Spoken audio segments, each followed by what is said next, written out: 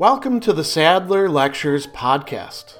Responding to popular demand, I'm converting my philosophy videos into sound files you can listen to anywhere you can take an MP3. If you like what you hear and want to support my work, go to patreon.com/Sadler. I hope you enjoy this lecture.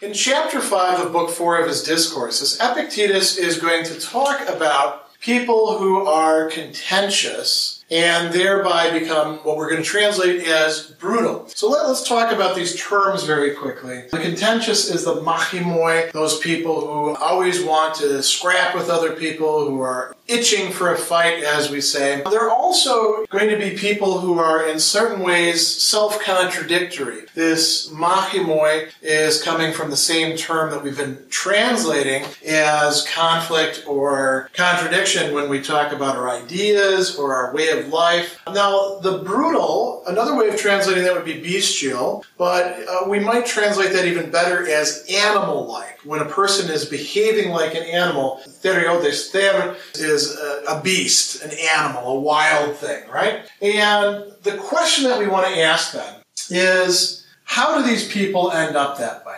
Before we do that, let's look a little bit at sort of his descriptions of this. He talks about people holding grudges, neighbors throwing rocks at their pottery, people being liable to go up and punch other people in the head. This is pretty descriptive, right? This is the kind of common thing that we see quite often. People become angry, they become, as he calls it, querulous. That means they're complaining about other people. It is the whole gamut of really being a jerk to other people and thinking that it's the right thing for you to do. So that gets us back to this question. Why do they behave that way? So Epictetus tells us that this is the nature of every being, to pursue the good and flee from the evil. Okay, so that is part of not just human nature, but also animal nature. The problem is that these people are mistaken about what genuinely is good and evil. And so they're going to get themselves into conflicts with other people because they think, for example,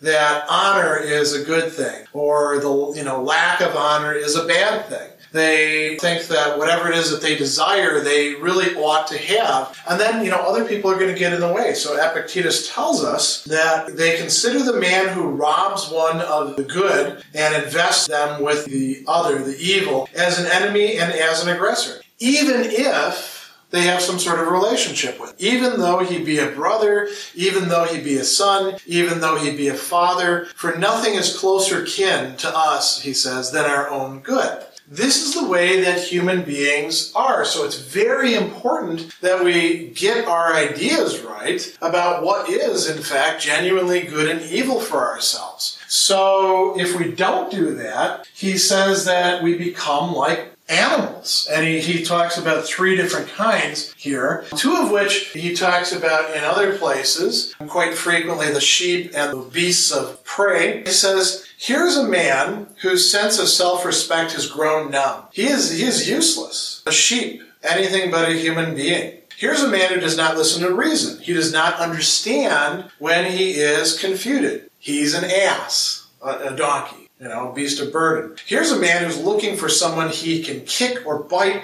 when he meets him. So he's not even a sheep or an ass, but rather some wild beast.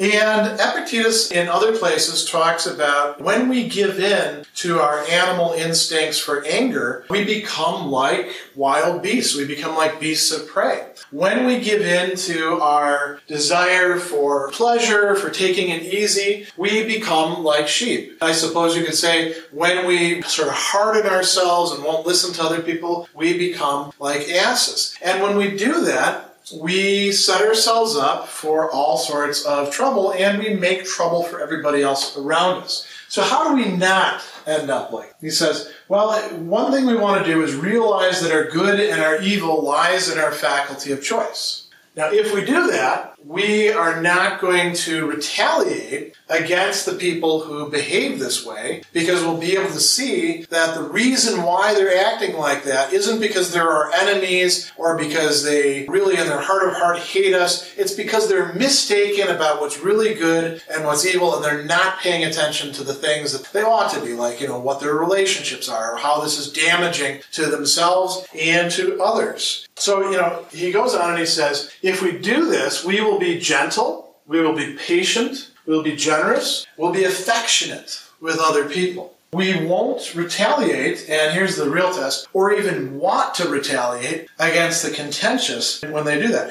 Why? Because we see things in the proper way. So, he's got some examples here. He says, where then is there any room for contention when a man is in such a state? He is not filled with wonder at anything that happens, is he? Does anything seem strange to him? Does he not expect worse and harsher treatment from the wicked than actually befalls him? If we understand the way human beings are when they're screwed up, we're not going to be surprised when they treat us badly. And probably we won't make ourselves as vulnerable to them as well. But when they do act badly, we can say, well, it's not as bad as it could be, right? He says, from where or what teacher did we learn that man is a tame animal, that he manifests mutual affection, that injustice in itself is a great injury to the unjust man? That's what these people are not learning. That's what they don't know. That's what we do know, and so we're called to behave in a better way, and that's the right way for us to behave. Right in the sense that it's good for us to do that. He goes on and he says, my neighbor has thrown stones. You've not made a mistake when your neighbor's thrown stones, have you? No, but my crockery is broken. Are you a piece of crockery then? Or are you your faculty of choice? Which is it? You have to make a decision. Are you going to be like these people and identify your good with something external to yourselves? Then you're going to get upset. Then you're going to be just like them. You're going to retaliate. Or are you going to see it as lying in the one thing that you truly have control over? He has a couple other examples. He says, what then? Do you want me to be despised? And then he says, well, who are you worrying about being despised by? By men of understanding? How are men of understanding going to despise the gentle and the self-respecting person? No, but by men without understanding. Well, who cares what they think? What difference is that to you? Neither you nor any other craftsman cares about those who are not skilled in their art. The art is the art of living. We shouldn't, he's saying, care about what these people think. Their thinking is deranged. That's why they are like wild beasts. Instead, we should care about what other people who have their heads screwed on right and who are, in fact, focusing on the good being in their faculty of choice and on improving themselves. We should be concerned about what they think and about forming some sort of fellowship with them.